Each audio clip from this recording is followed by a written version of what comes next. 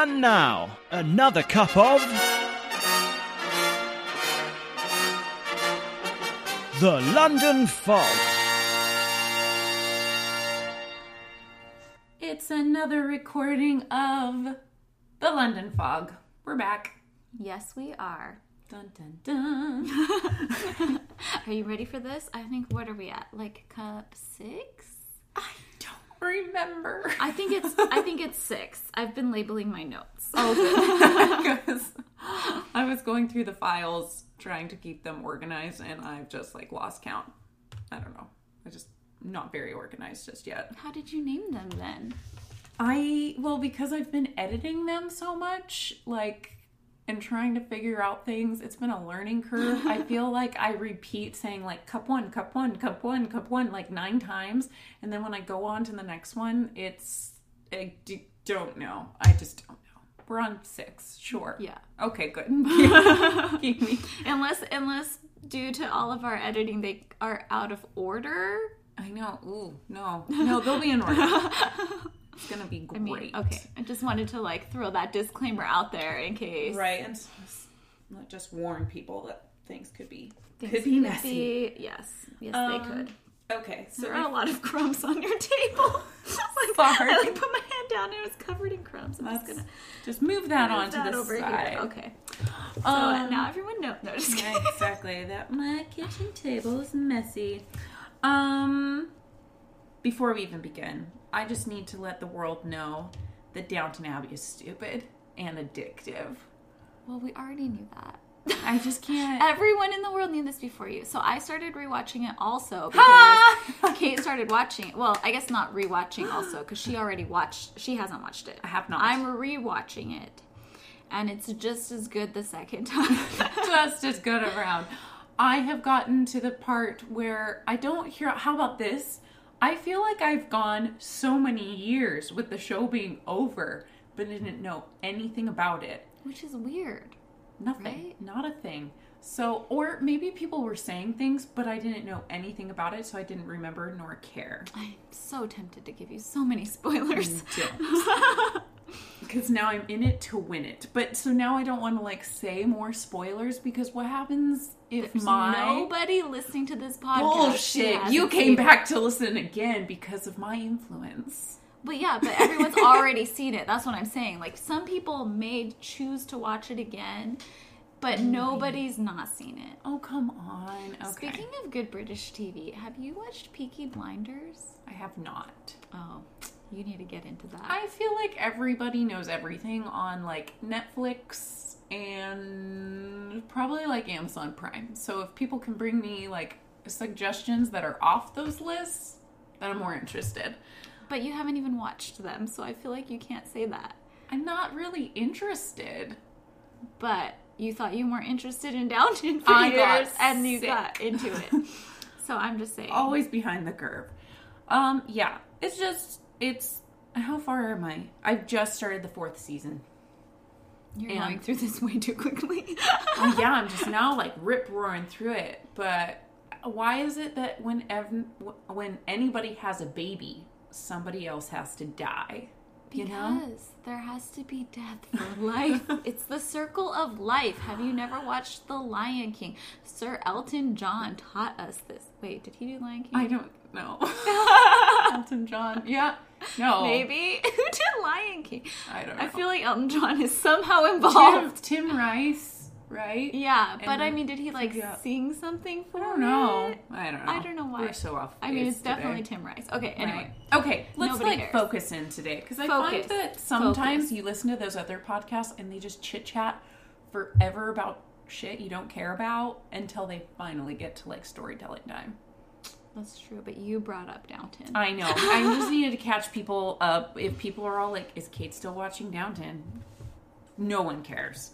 No, because they've all seen it. Okay. It. So, this week, we've decided to talk to you about some British authors, which we've learned is a very vague topic. Yeah. Difficult to come up with. I mean, even a few episodes back when I talked kind of about Charles Dickens and his wife, like... And just, like, one little plug in Yeah, there. like that took forever. And that should have been, like, I don't know. I tried to give someone's whole life story today, and I'm like, no, I should have found a scandal in their life, and that should have been the thing I talked about.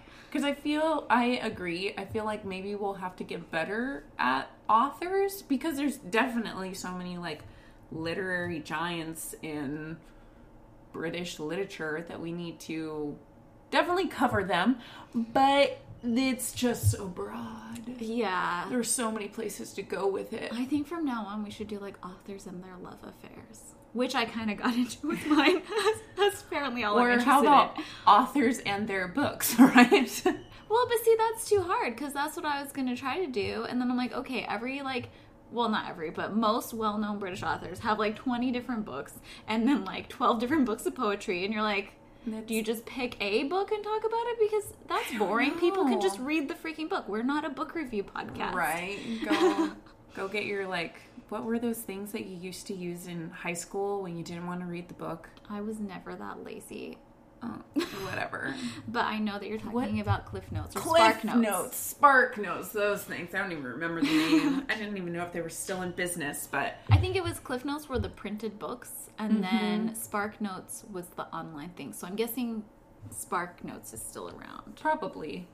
I mean, Cliff Notes are probably still around. They just probably have gone digital. .com, yeah. Right? Anyway, guys, read the book. Don't be so lazy. Don't be so lazy. Okay, well, let's chit-chat. Okay. Let's first just say, who did you do? Thomas Hardy. Thomas Hardy, nice. I did Mary Shelley. Oh, so they're kind of contemporaries. Yeah, a little bit. A little bit, right? I mean, yeah, kind of. I mean... When was Mary Shelley? We will talk about it. I don't even have my notes open. I was trying to get the computer ready for this. She was born in 1797, died in 1851. And what we know her for is Frankenstein. That was 1818. Mm-hmm. Okay, so she's before Thomas Hardy by like 30 years. Yeah. Okay. How about, okay, so do you find, if yours is a love story, you should... It's not really. It's sad and tragic. Okay, well, my whole thing is just sad. Just sad. So, who should go first? I couldn't remember what cup we're on. I'm pretty sure I went first last time. Okay. Although I don't know. I really don't remember. Okay, I'll go first. Now we'll keep better track. This is the 6th cup. Kate's going first. It doesn't matter because we interrupt each other a lot, so it's like we're both going first. It's true. Okay. Although I don't know that much about Mary Shelley, so maybe I won't interrupt you as much. That was kind of me, because at first I was going to do somebody else. I won't say who, because maybe I can say it. I was going to do Lord Byron. Now he's got some juicy stuff to talk about. Right, and that's why I was like, there's so much here. But then I kind of just stumbled across Mary Shelley while doing the Lord Byron stuff, and I was all like, I don't know that much about her. I just know Frankenstein. You were forced to read it in the 10th grade or something.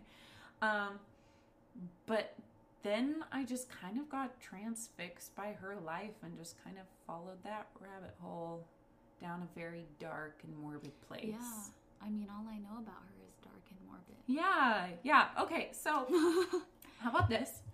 Mary Shelley, or Godwin was her given name, was born August 30th of 1797.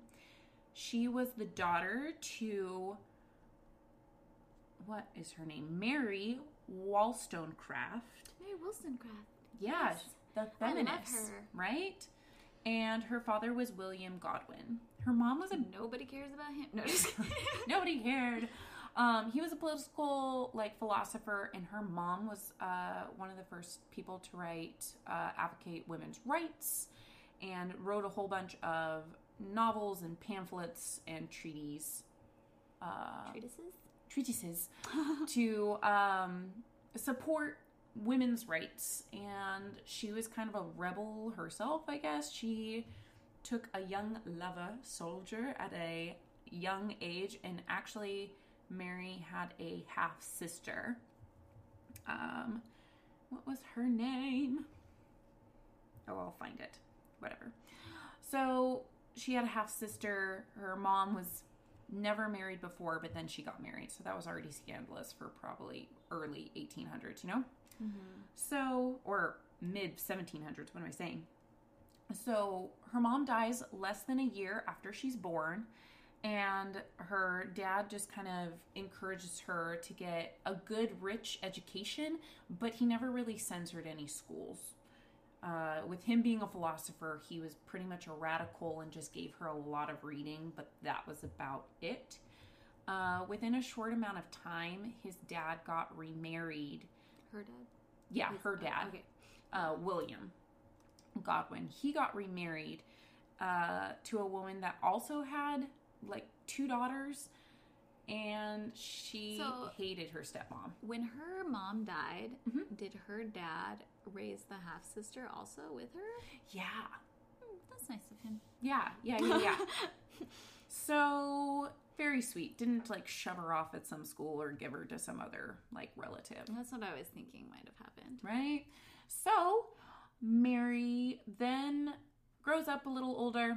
It's 1814, and she meets Percy Shelley. Which, how much older than her is he? He's older than her, right? Not by tons. Like, he's 21 when they meet. Oh, okay. And she's like 16. So I thought it was going to be kind of just because of high school, like learning or whatever. I thought it was like, oh my gosh, she's like 40. Yeah, that's she's what a I kid. thought. It really wasn't that much. Yeah. From what I could figure. But scandal, he's already married. Of course.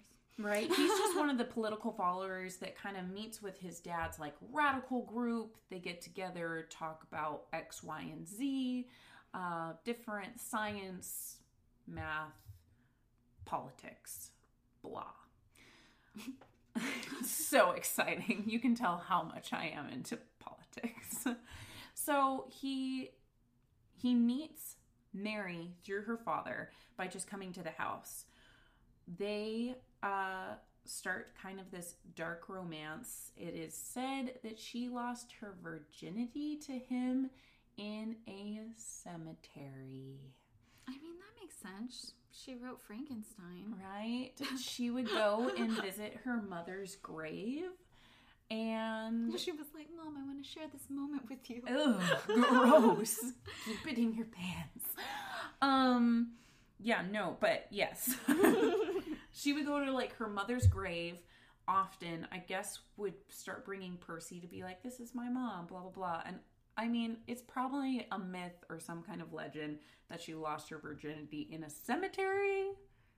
Well, okay. I can see it. You know why? But I can kind of see it too. She's like 15. Also, like, cemeteries in the UK are not that creepy. Like, I feel like here, at least, like, current cemeteries are like these giant fields of whatever. But back then, it was probably like the local church cemetery. There's like 40 bodies next to the church buried. Right. It's like losing your virginity in a garden. You know? Exactly. That's kind of what I was like picturing, you know, and it's like, oh, it's this beautiful sunny day and ugh. I mean, hopefully not in broad daylight. Well, but here's the thing. Would she be being like a 15, 16-year-old girl? Would her dad really let her even just go to her mom's grave at night? Or in the evening? Well, I think early hours of the morning. In the wee hours at twilight. So she does the dirty. And he's still married. And he's married. So not long after that, she decides to run off with him, but she takes her stepsister with her, Claire Claremont, which she's also called Jane. I don't know why. I read multiple things. Like Wikipedia was like, her name is Claire, but then I would go and like look at like Reddit or something else, and it would be, her name is Jane, but it's the same stepsister. Okay. So maybe it's a middle name. I'm not really sure. Claire Claremont. So Mary, Claire, and Percy run off together. Why do you take your stepsister with your married lover?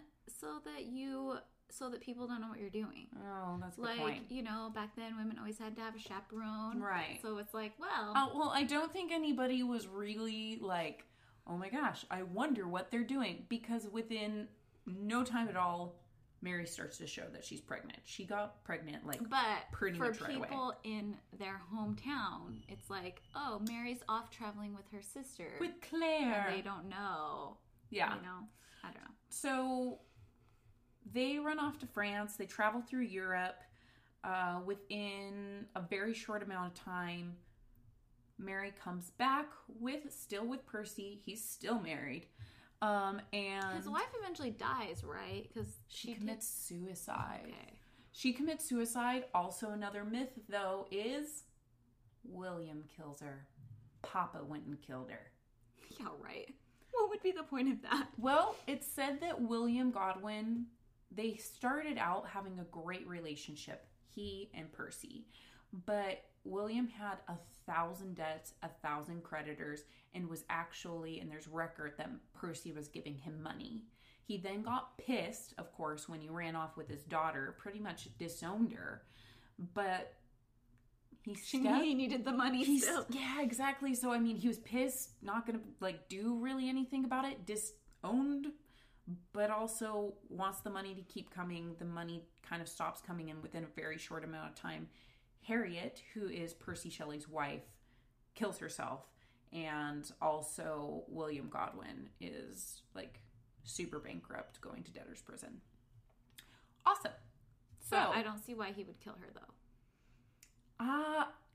I think it was to give legitimacy to the relationship that Mary, this is what the myth, the scandal, that he would kill her to give legitimacy to Mary and Percy's relationship and to their kid, so he wouldn't be born a bastard. So then they could get married. Yeah. I see. So, lots going on there. I mean, I could see both being true, because also, your husband just ran off with a 16-year-old. Right? Ooh. That would definitely put me into a depression. No joke. So, they have their first baby in 1815. She's a girl, 2 months early, premature, and passes away. They had a very interesting relationship. She had multiple miscarriages as they were together, and really they were only together until 1822, when he died drowning in a boating accident. So really, they get together and... So really her husband, or her dad, pushed him overboard and killed him too? No, I'm just kidding. Yes. The dad comes back. So I love how there's all of this history, but it's really just from 1814 only to 1822. And everybody's like, oh my gosh, they're so old and so different. They were 5.5 years apart. Yeah. I don't see the huge scandal in that, but he was married. The scandal. I think that's what makes it the scandal. Yeah. So the thing about their relationship that I found pretty odd is they had a very open relationship, even though it was clear that Mary never really had any other lovers than him. She had a close friend that was friends with Percy. His last name was Hogg. Hogg. And she would just always call him my dearest Hogg. And it seemed like Percy was always trying to say, oh, you could have a relationship with him. You could have a relationship with him. And she's all like, no, we're just going to be friends. Thomas Jeffrey Hogg. Where Percy was off always having another relationship. It's even said that he had a relationship with Claire for a while. The stepsister that traveled with them. I mean, I don't think that's Awesome. that odd, because, he hooked up with her when he was married. Yeah. So she's probably like, well, it's either let him do what he wants or he leaves me, because that's what he did to his other wife. Right. It's just kind of, I don't know, sad to me, at least. But also Claire becomes the mistress to Lord Byron. Ooh, nice. Yeah. So, and they're close friends. Percy and Mary. Lord Byron knocks up Claire, and in the summer of 1816, they travel all to Geneva, where they're staying in a house with all those people and a young physician named John William Polidori. Okay. Thank you. They rent this villa, they're staying there, and that is where the idea for Frankenstein was kind of brought about. That's what I remember of, once again, taking it back to the glory days of sophomore year. Sitting in Mrs. Patch's English class. We talked about Frankenstein. You know, they all got together. They're sitting around. They want to entertain themselves, so they're all telling each other German ghost stories. And then they decide that they're going to have a competition, and that Byron proposes that they each write a ghost story.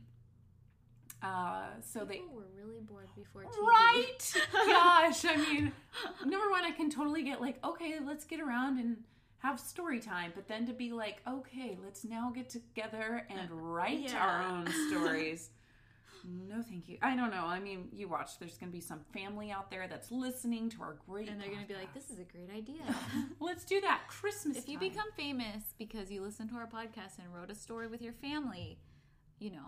Send it to us. Send it to us. We can't Let us guarantee know. we'll read it, but...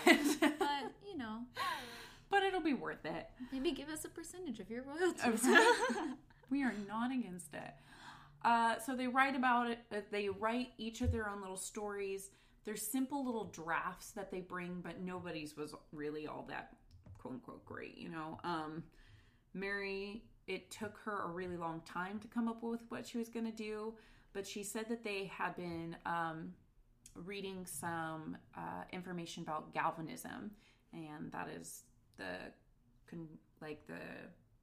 use of electricity current in like a body or a dead body to see like the muscle spasm. That was like a new thing going through the waves of Europe. Why? I don't like it. Weird things were popular back then. Right? So she says that she was unable to sleep one night, and she became possessed by her imagination. And she said, I saw the pale student of unhallowed arts kneeling beside the thing he had put together. I saw the hideous phantasm of a man stretched out, and then, on the working of some powerful engine, show signs of life and stir with an uneasy, half-vital motion. That just seems like such a description for like 3 a.m. Anyway, she starts writing Frankenstein. She has her first publication in 1818, and then she went around to make some differences and changes in 1923 and 1931. So we have all these changes to it.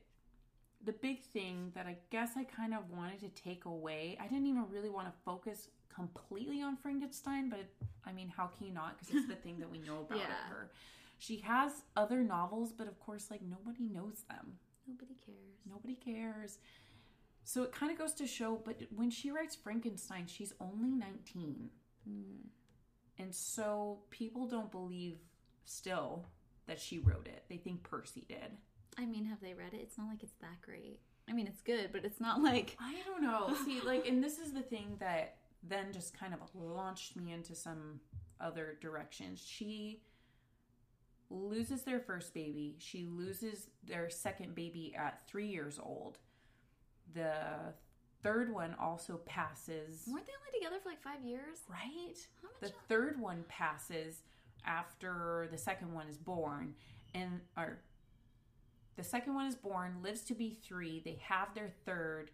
The second one dies. The third one dies. And then finally their last son is the only surviving heir. I like that you called him the heir. The heir. Well, I mean, I guess watching too much Downton. Too much Downton Abbey. But, it's true. Too many, like, boys. We need an heir. And also just that, like, the namesake, right? Yeah. I guess. Or too much Downton Abbey. So the thing that just kind of led me to question, and I guess I want your input, is do you think she wrote it? Yes, I do. Okay. And I don't know, have you read Frankenstein? The thing about it that for me, I thought was like it is pretty elevated writing. I mean, and it has so many deep concepts, just so many literary themes. But I don't think that that's like out of this world for her. I mean, considering who her parents were, like, yeah, her mom was like bringing her to political marches when she was like 2, you know? Like, I just feel like, right. Or not her mom, her dad. Her mom died. But, you know, like, I feel like I could see it. I think and no offense, but have you read anything by Percy Shelley? I don't really think that he could be like... I've read nothing by Percy Shelley, so I have no idea. Okay, I don't feel like he's like any great poet. Greater than, you know, anyone else. So yeah, I guess I just started to read a little bit. I went back and read a little bit of Frankenstein and just was kind of realizing that it's like this tormented being with so much feeling. And which she's super tormented. Well, yeah, and I mean, she's talked about, you know, she's been a mother 3 times in this loss of life multiple times. And as I was reading through things, of course, just on the internet, you know, I was talking about how she felt like this is what men get when they try to take a woman out of the equation of birth, of life. Her mom was a feminist, but also I think she felt like a smidge of, I don't want to say a failure because that sounds like terrible for women and here's the thing, she even had kids that lived, but still just because of the time and age, I mean, it wasn't still surprising that you could lose your 3-year-old, you know? Yeah. She just felt like she wasn't worthy of creation. Like her motherhood never was like fulfilled because she kept losing her children. And even though... So she created a monster. So she created Frankenstein. It was only... And in Frankenstein, you know, it's never... Frankenstein isn't the monster, you know, it's just Frankenstein is the scientist. You know, we always just call it the creature, monster, demon, wretch, fiend, or it. But with her trying to create something, I feel like she plays... It's almost her persona in both the creature, in the monster, and also in Dr. Frankenstein. Trying to create something, bring something to life. He was a female hater. Just all of these different weird aspects. And then bringing into the monster who has so much feeling and says, you know, I've tried to be friended with people, but it slips away from me because I'm not the same. Just... Really, I thought it was pretty dang deep for a 19-year-old. So I guess it got me kind of questioning. No, it pisses me off when people question stuff like that because literally, like, every woman in but the I'm not talking gender. I'm just saying No, age. but I'm just saying every woman in, like, the 1800s and 1900s who wrote a book whose husband was also an author, everyone always thinks that their husband wrote it. And he's, like you said, he's, like, what, 5 years older than her? He's clearly very immature. He's sleeping around with everyone. Like, I just don't think you can say that he's, like, gonna be so much more deep than she is when she at least has the, like, background family history of, like, geniuses in her family. Right. I mean, and her parents were not just like weird hippie people, like, no offense, you know, granola people that live in the mountains that are all like, oh, we're just going to teach you all this weird stuff. I mean, they were pretty legit people. I mean, Aaron Burr came and visited them. They had like Samuel Taylor come and visit. Like, just people from the U.S. would come and visit them to just get their ideas. So, I mean, she definitely had like a really good upbringing. So I don't know, I just wanted to play devil's advocate a little bit and see what your thoughts were. I think she wrote it. It's just incredible to me that a 19-year-old could have so much emotion and so much... See, that's not incredible to me because I say it so eloquently. Yeah, but I also feel like a lot of times, like, you read people's work from when they were younger, like authors that have been like writing for years, when they were younger, it is just so much more like well written and like eloquent and stuff, just because they're like young and fresh and they have all these emotions, and like, you know, as you get older, there's a creativity in just her in the darkness. Like, I don't understand. That is just something to me that she's an originator, I think, of this like gothic novel genre, but also just where did it come from? I mean, her mom was a feminist, yes, was doing her own thing, but there just seems to be so much unsettling, like, within the family. The half-sister that her dad was taking care of after Percy's wife, Harriet, kills herself, so does her half-sister. See, that's why she's so dark. Right? And I mean, I think also just, I don't know, of course, how to say it eloquently, but she ended up dying of a brain tumor. So I'm kind of wondering if, like, when did that develop, and if that People can have brain tumors for like 15 years and not even know. Right? And I'm kind of wondering if it distorted something in her mind, because her last years weren't that great. She suffered from many headaches and being kind of paralyzed in certain parts of her body. She then was buried, and I found something really cool. So she died February 1 of 1851 at the age of only 53. She's buried at St. Peter's Church in Bournemouth. She's laid to rest with the cremated remains of her late husband's heart. So that's not that weird. Really? Yeah, and I'll explain why that happened in a minute, because I know why.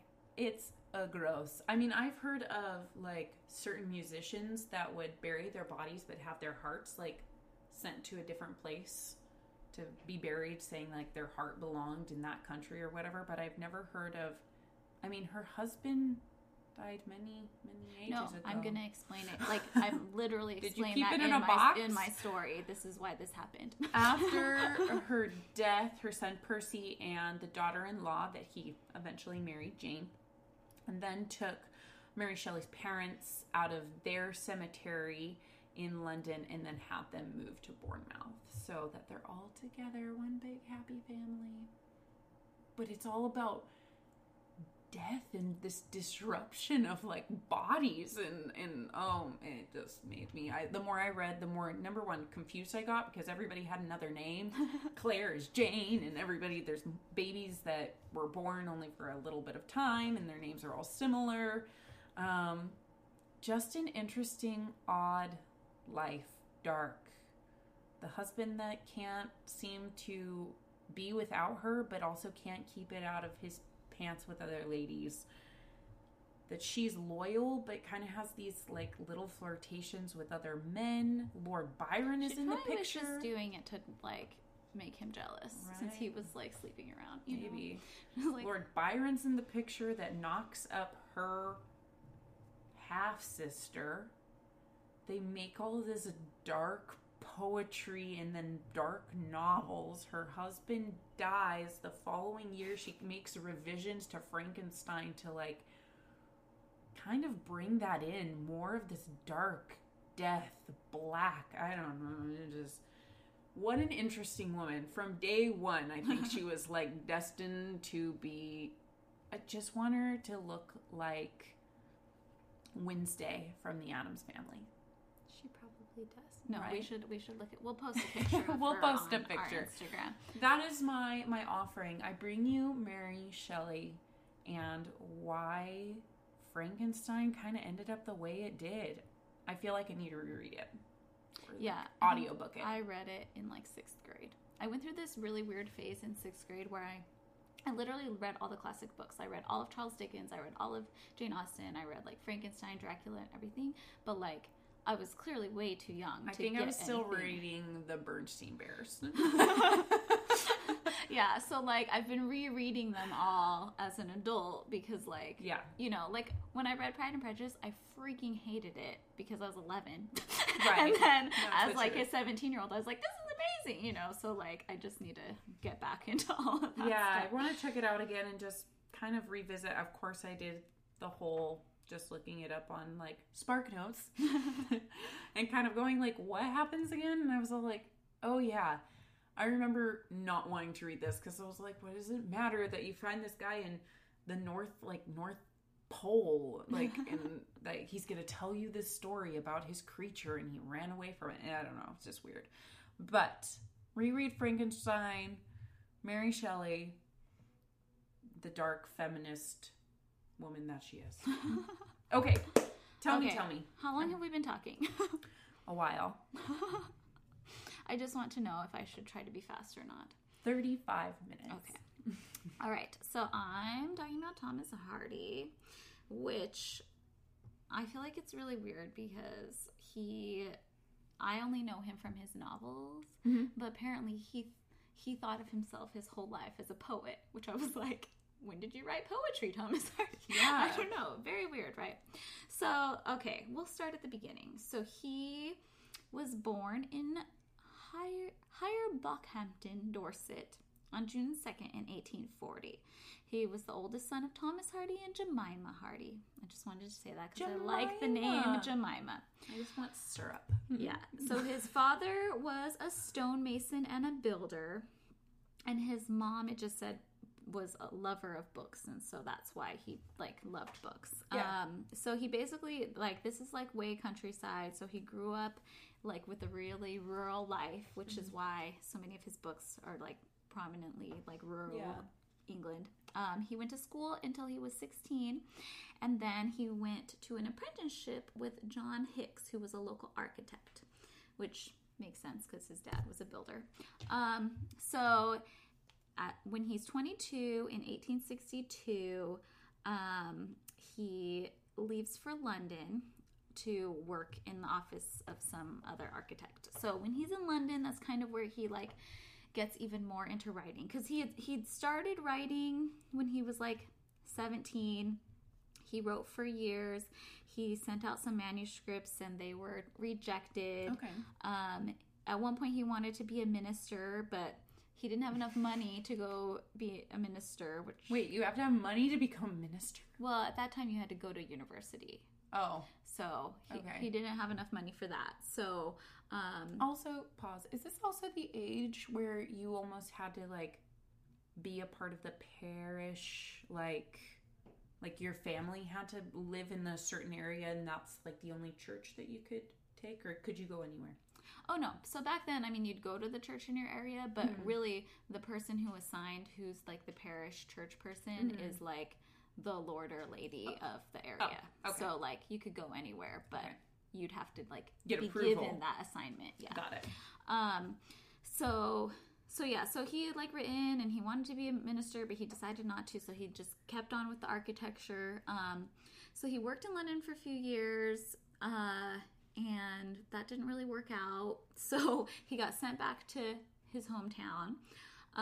And so while he's there, he's like still writing because I don't know, I guess he didn't like being an architect, but he's like trying to write. He finally, building is hard. yeah, he just kept getting rejected. But there was one editor who rejected him, but was like, you know, I think you're good. Like, I'm rejecting this, but you should keep trying, like, you know, refine your style, whatever. So anyway, while this is all happening, in 1870, he's sent to go begin a restoration project of a church in Cornwall. So when he's there, he meets his first wife, Emma Lavinia Gifford. So when they met, it's 1870. She really encourages his writing. Okay. So she's kind of, so like, I guess he's kind of like lower class, you know, like his dad was a builder and stuff, and she's a little bit higher class than him, and so married up, got some money. Yeah, and so that's kind of maybe I think why she encouraged his writing, because writing was like a more like fancy. At least it's career. romantic, you know, if you're gonna work at something. Yeah, so like after he knew her for 2 years, and in 1872, after 1 year of knowing her, his first novel is published. And then in 1872, his second novel is published. So then he quits architecture just to write. Yeah. So after they know each other for 4 years, they get married. So I read different things. It's a good amount of time. A lot of things that I read were that he was like obsessed with her, and like she didn't want him, and that's why it took so long to get married. But then I read other things that were like he was just like blah blah in his writing land, and she had to force him. So I don't know. So how old is he about when they get married? Would you say? So let's see. I mean, I love asking you questions that you haven't prepared for. 32. Okay. Well, Lord knows I've dated enough 30-year-old men that have no idea what they want in life. Yeah, so I feel like back then, though, that's like pretty old. Yeah, right? So it's funny. So what happens is he's 32. He looks a lot older than he is. So she thinks when they meet, she thinks that he's a lot older than he is. Okay. But she is only 1 year younger than him. She's 31. But when they meet, she looks super young. So he thinks she's a lot younger than she is. So, like, they're both a little disappointed. I don't know. So their marriage, so they never have any kids. Okay. Their marriage is very unhappy, partially due to lack of children. But this is the thing that is a little bit funny. There's a lot of speculation as to whether or not they ever actually had sex. Really? So it's possible that that's why they had no kids. Oh, wait, so they never So that's consummated like, the marriage? Yeah. That's like on the like, he's super obsessed with her and she finally agrees to marry him because she's getting old. Yeah. But then she's like, well, I'm married now, but you're not good enough for me, so we're not going to have any kids. Yeah. Like, we can't have sex. Yeah. So anyway, womp womp. back to his career.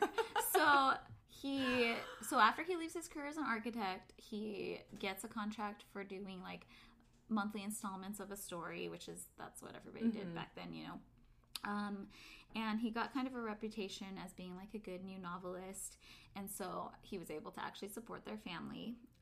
His next novel in 1874 was Far from the Madding Crowd, which is what everybody's. And I always trip over that one. I'm like, maddening? No, it's just Madding Crowd, right? And then he writes Return of the Native, Mayor of Casterbridge, Tess of the D'Urbervilles. I think he wrote some other stuff. Those are all ones I read, so that's what I cared about. Yeah, no, of course. So at least I've read some of those. Yeah. So in 1895, he publishes Jude the Obscure. Did you read that? I have. Okay, so his wife tries to get that book banned. Really? Because basically, and he admits this, is that like that book is basically him attacking marriage laws of the time.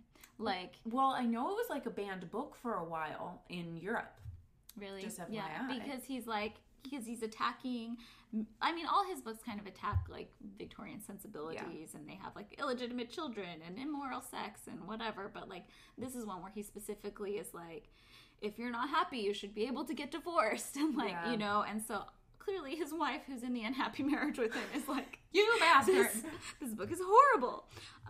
Anyway, there was like all this debate about Jude the Obscure and Tess, and you know, and people are trying to ban it or whatever. So he gets so discouraged by the criticism of his books that he decides never to write another novel. Oh my gosh. So, right. I'm going to say something, but it would be so sexist. Why is that sometimes certain people of certain genders they're all like, no, fine, I don't get to do what I want to do anymore because nobody liked it. Yeah. Why? I know. It's ridiculous. So that's when he decides he's a poet. Throws his temper tantrum. Which I don't even think he was writing poems before this. So this is like 23 years into being a published novelist. And he's very successful, and then he suddenly is like, no, I'm a poet. Nobody likes me. So for the rest of his life, he only wrote short stories, poems, and plays. He was very prolific. He wrote like 900 poems. He had a lot of volumes of verse come out. He had a lot of things to say that nobody read.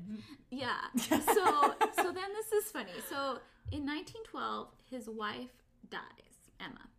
After ending 20 years of domestic estrangement. So 2 years after that, he marries Florence Emily Dugdale. So, I didn't write it down. But basically, so he's in his 70s, she's in her 30s. Oh, gosh. Yeah.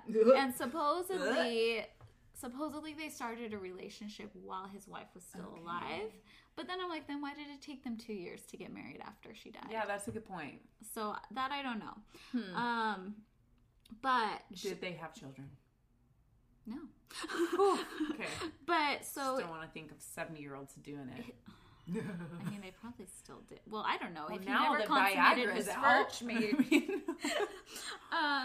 But so, okay, interesting thing about her. This is her only interesting thing. She is Bram Stoker's sister-in-law. Oh, okay. So, Frankenstein, Dracula, we're bringing it all kind of together. I don't know. A long way. So anyway, but when they're married, she's very insecure because his poems that he's writing are like all about how much he loves his first wife. What? Yeah. So she's like super upset, and even so, they had like calendars around the house. He has one calendar that he keeps on March 7th, the day he met his first wife. But he didn't like her. They had a very tempestuous relationship, but apparently after she died, he remembered her fondly. Oh, jeez. Yeah. I love that you just used the word tempestuous. So, now I'm going to explain to you about the heart thing. Tell me about the heart thing, because I was definitely disturbed. Have you been to Westminster Abbey? I have. Okay, so they have like the author's corner, the poet's corner, whatever. So back then, if they decided that you were prolific enough to be buried there, you just had to be, even though you didn't want to be. So in this case, in Thomas Hardy's case, they buried his body in the Westminster Abbey Poets Corner, but because he wanted to be buried by his first wife and at the graves of his ancestors, they took his heart there to be buried. Oh, okay. And I'm pretty sure that I've seen Percy's Shelley in Westminster Abbey. Oh. So I think that's probably also what happened, is like they put his body at Westminster Abbey, and then they were like, well, he wants to be buried with his family, so his heart will be over there. Yeah, and if it's not, no one correct us. To us, Percy Shelley's body is in Westminster I'm pretty Abbey. Sure that's what happened. And so his heart, it's kind of funny.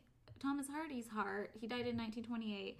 He has, we'll post this on Instagram, he has a gravestone that just says, "Here lies the heart of Thomas Hardy." Ooh. Yeah. His second wife died, I think, like 10 years later, which is weird because she was so much younger than him. Yeah. And she was also buried near her husband, but just next to her husband's heart, though, yeah. She didn't make it. She wasn't invited into Westminster Abbey, but yeah. So that's Thomas Hardy's story. Thomas Hardy, you tempestuous man. Oh my gosh, weirdos, weird people. Authors and artists usually are. Yeah. So I mean, what you gonna do? Yeah, it's like not as weird as you would think. I don't know. The more I was reading about Mary Shelley, like I thought, okay, it's a teenage girl. She wrote this like twisted story. We all have an imagination. No, this was like her life. Every time I turned around, I was all like, ugh, there's a murky taste in my mouth. Everything is the color black. Okay, well, this has been fun. I'm glad that we talked about authors. Yeah, we actually got through their lives okay. I mean, there's more twists and turns we could have stopped with, but... Right, we had talked about it, and I thought, when we said, like, it would just take us too long to go through their entire lives, I feel like we did both the right thing. A little bit of history, a little bit of, here's, like, the main meat, and then a wrap-up, they died. Yeah. I think it's good. Yeah. Also, as I was looking for Mary Shelley, I guess just last month, they released it in the United States. I don't know when it was... made or when it was released everywhere else, but there's a Mary Shelley movie out now that now I kind of want to watch. Interesting. Yeah, it's about her life. It's about, the making of Frankenstein, her relationship with Percy, the relationship with her family. Rotten Tomatoes gave it a 33%, so they did not like it. But it has Elle Fanning as Mary Shelley, which I thought was kind of appropriate because they kind of she has such like a young looking face. And the chick from two of our favorites, Game of Thrones, Maisie Williams in it. Oh, I like her. And then the girl that plays in Downton Abbey, the girl that plays Anne is in it. Joanne Fogat. The one that's usually blonde, but Yeah. in this, she looks like they put her in a brunette wig or something. So we should check that out. That sounds good. I can watch that. Let's do that. Okay, so thanks for joining our podcast today. Yes. We're a little more somber, talking about Death and destruction. No, we're just talking about authors' lives. Why are their lives so sad? I don't know. It's the way it happened. We need to have sadder lives so we can be successful authors. Right? Or, yeah. Or just not try to become successful authors. Let's just not be sad. Okay. Let's try to stay happy and positive. Listen to our podcast and that will make us happy. Yeah. So check us out on the Twitter, Instagram. You can send us an email to londonfogpodcast@gmail.com. We'll be updating the social media, and I feel like we're slowly getting better and better at this. We can't wait to hear from you guys, and just remember to, I don't know, keep calm and keep caffeinated or something. Yeah, please do that. Have another cup on us. Okay, cheers, guys. Bye, cheers.